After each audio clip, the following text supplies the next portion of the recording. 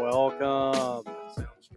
It's good to be back again for this part two of our message through the book of Hebrews and talking a little bit about who God is, what he desires, and how he's our great high priest. I'm Kyle Huntsinger, and this is the Chapin Baptist Student Podcast. Very thankful you're listening in today. I want to just highlight a couple things. Number one, before I even get to the end of the show and talk about our website. Our website is chapinbaptist.com. You can go on there and click on our ministries page if you would like to learn more about our student ministry. We have a lot going on. D Now is coming up. I want to remind our students of that. That is March 1st through the 3rd. You can sign up.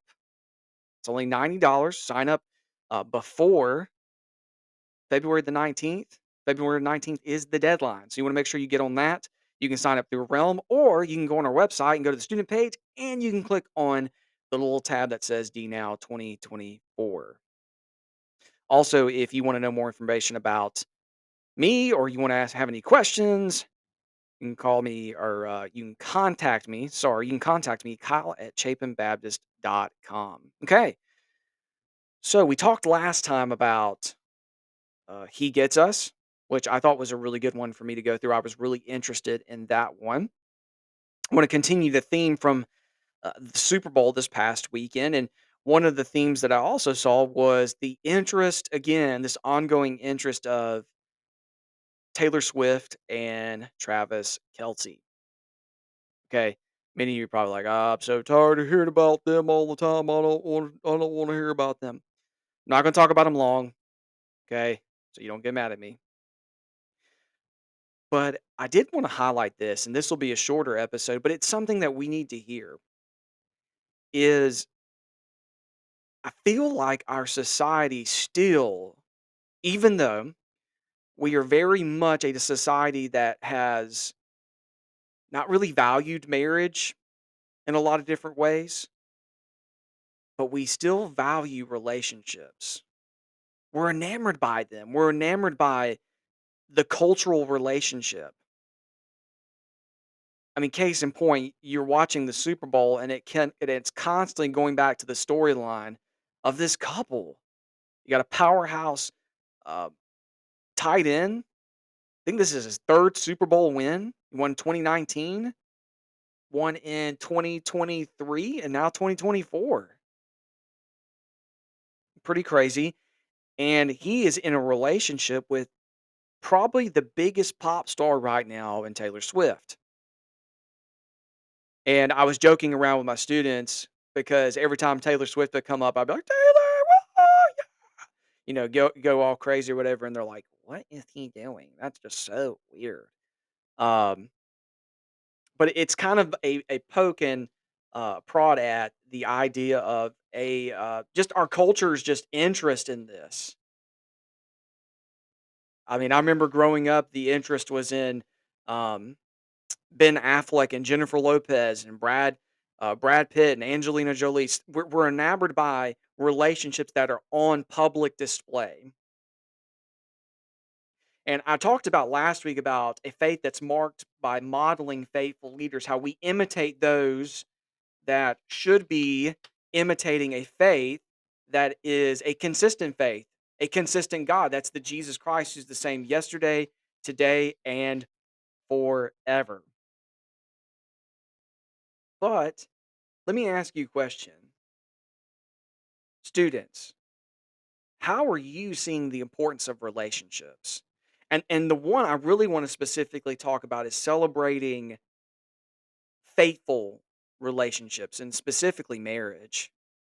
What's really cool is God's timing and all this has allowed me to where I'm actually going to get to talk about this on Sunday morning with our students for student ministry about dating. And basically, what I'm going to do is I'm gonna be like, all right, open your Bible. Let's go to a passage that talks about dating. I'm going to go through the Bible and then close it. There is no passage about dating, not modern dating the way it is. But I think it's very helpful to know what relationships are ultimately pointing to. So I want us to go to this first part of marriage. I talked about the enamorment, the this excitement over relationships, this desire for people to stay together. There's a hope that Taylor Swift and Travis Kelce will stay together and they'll get married and it'll finally be the relationship that lasts for Taylor Swift. There's some people that they don't want that to happen. They want people to break up. But my hope is that students that in a real sense you will look at faithful marriages and pray and celebrate those who have been called to marriage. That realize healthy relationships and specifically in this topic marriages, they speak of a testimony that is so clear of the gospel. We should be wanting more relationships, more godly relationships to be imitated, to be looked at, to be celebrated. I'm not saying that looking at their relationship is necessarily bad, but what I'm saying is the church and even our students, we should be celebrating faithful marriages. We should be looking at leaders that have been married for years. I'm getting to the point now, and I'm not saying celebrate Kyle, but I'm getting ready to come up on 10 years of marriage. And man, I can tell you testimony of different things in my life where I can say God was in it. God did so much through our marriage, and He still is. He's still doing so much through my marriage with Kaylee. So my prayer is that you really will take the time to pray, pray for and celebrate those marriages. Why? Because you need to realize that marriage is a testimony. It's a testimony and a picture of the gospel. Students, I'm going to be looking at Ephesians 5. If you look at Ephesians 5, there's not a lot that's said about the husband, but or sorry, let me reverse that. There's not a lot said about the wife. There's a little section for the wife. There's a huge honking section for the husband. The responsibility of loving your wife as Christ loved the church. That's what we're reflecting in marriage. That's what should be celebrated. That's what should be highlighted. Instead of hoping marriages would self destruct, we want marriages to be a testimony of what? The judge and designer of marriage. See, God was the one that designed marriage. Satan was the one that tried to destroy it. If you really think about it, go back to the Garden of Eden. Adam and Eve, created in the image of God, to be fruitful, multiply, to be in this unhindered relationship with one another, as they were in an unhindered relationship with God, not separated from God. What a beautiful union. And what does Satan attack? He attacks the marriage. Satan's good at doing that. Too bad he doesn't understand his destruction that he's placing on marriage is really his own demise because we serve a God who actually reconciles marriages.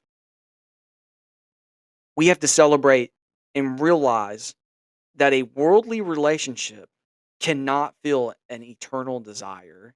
See, when we look at relationships and celebrate those on the big screen or in real life, we long for that relational desire. We long to have a relationship that lasts. We long for that. We want that. We want to be celebrated. But guys, I'm going to tell you this. With Christ in your life, and when Christ is the unifier of your marriage, and when you testify in your marriage about Jesus and how good he's been to you and the purity of your marriage, that's what's going to be revealed to a lost and broken world. They're going to see that is a couple that is on fire for the Lord. That is a man who is a husband who loves his wife like Christ loved the church. That is a woman who submits to their husband, not out of like a military submission, but one where she lovingly submits to her husband because her husband lovingly cares and desires to love his wife. I know that's a lot of redundance, but still, you get the point.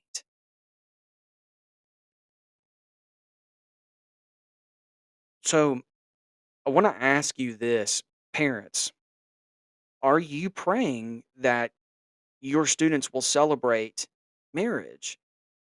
Now, maybe your student feels like they're called to singleness and they don't want to get married. First of all, things change. But the second thing is it may not, and that's okay. Paul even talks about in 1 Corinthians 7 that marriage may not always be a great thing in the sense that there can be other times for other things where it opens up your time for more things to do for the Lord because marriage is more of a worldly thing that will be of this world, but it reflects the gospel and it's a really great thing. But ultimately, our marriage is not to the person that we're married to here on this earth. Our ultimate marriage is to Christ because what does it talk about? We're the bride, Christ. Um, Christ is the groom. So we are ultimately pointing to the real marriage. We're a shadow of the real marriage, the one that will come. So, couple things. Parents, be praying for your students this week that they will really value relationships, that they'll value the intentional relationships that come with celebrating intentional relationships, Christian relationships, and one of them specifically being marriages. Let's celebrate the marriages that are going on in our church that are doing really well. A lot of times what we do is we talk about failing marriages, marriages that are not doing well. Sometimes I wonder if we highlighted more of the marriages that were actually successful and not by worldly sense, but being faithful. Man, what a testimony that would be to other marriages and to those who are dating.